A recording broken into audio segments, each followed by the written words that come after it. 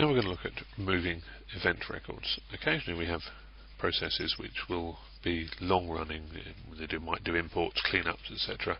And we've seen a couple in this admin procedure itself. And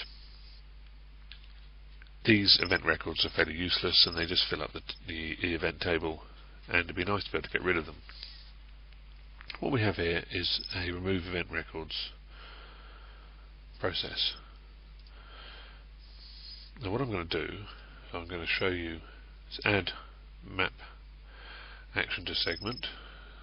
It's an on-running process. I'm going to go add map action to segments. This goes around every day and checks. And we can look in the history here, and this has been running for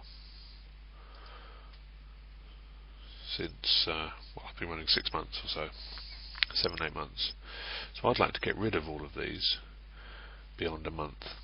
So we can see we've got 5 pages here. So what I'm going to do is I'm going to create a new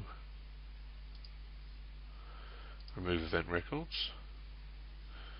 I'm going to select add map action to segments, and we're going to run, say, every day, and we're going to leave, let's say, the last 10 events, no more. So if we go to watch,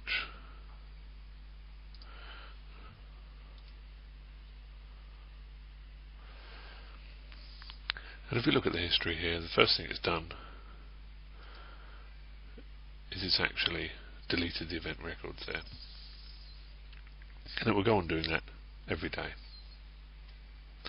You see here by the status form, it's going to run the next day. And if we go and look at our folder here, add map actions to segments, if we go and look at the history, we can see there's only 1 page and we've only got 10 records there. So it's removed everything apart from the last 10 records, which is exactly what we asked it to do. That's it. It just keeps the database clear of event records we don't need anymore.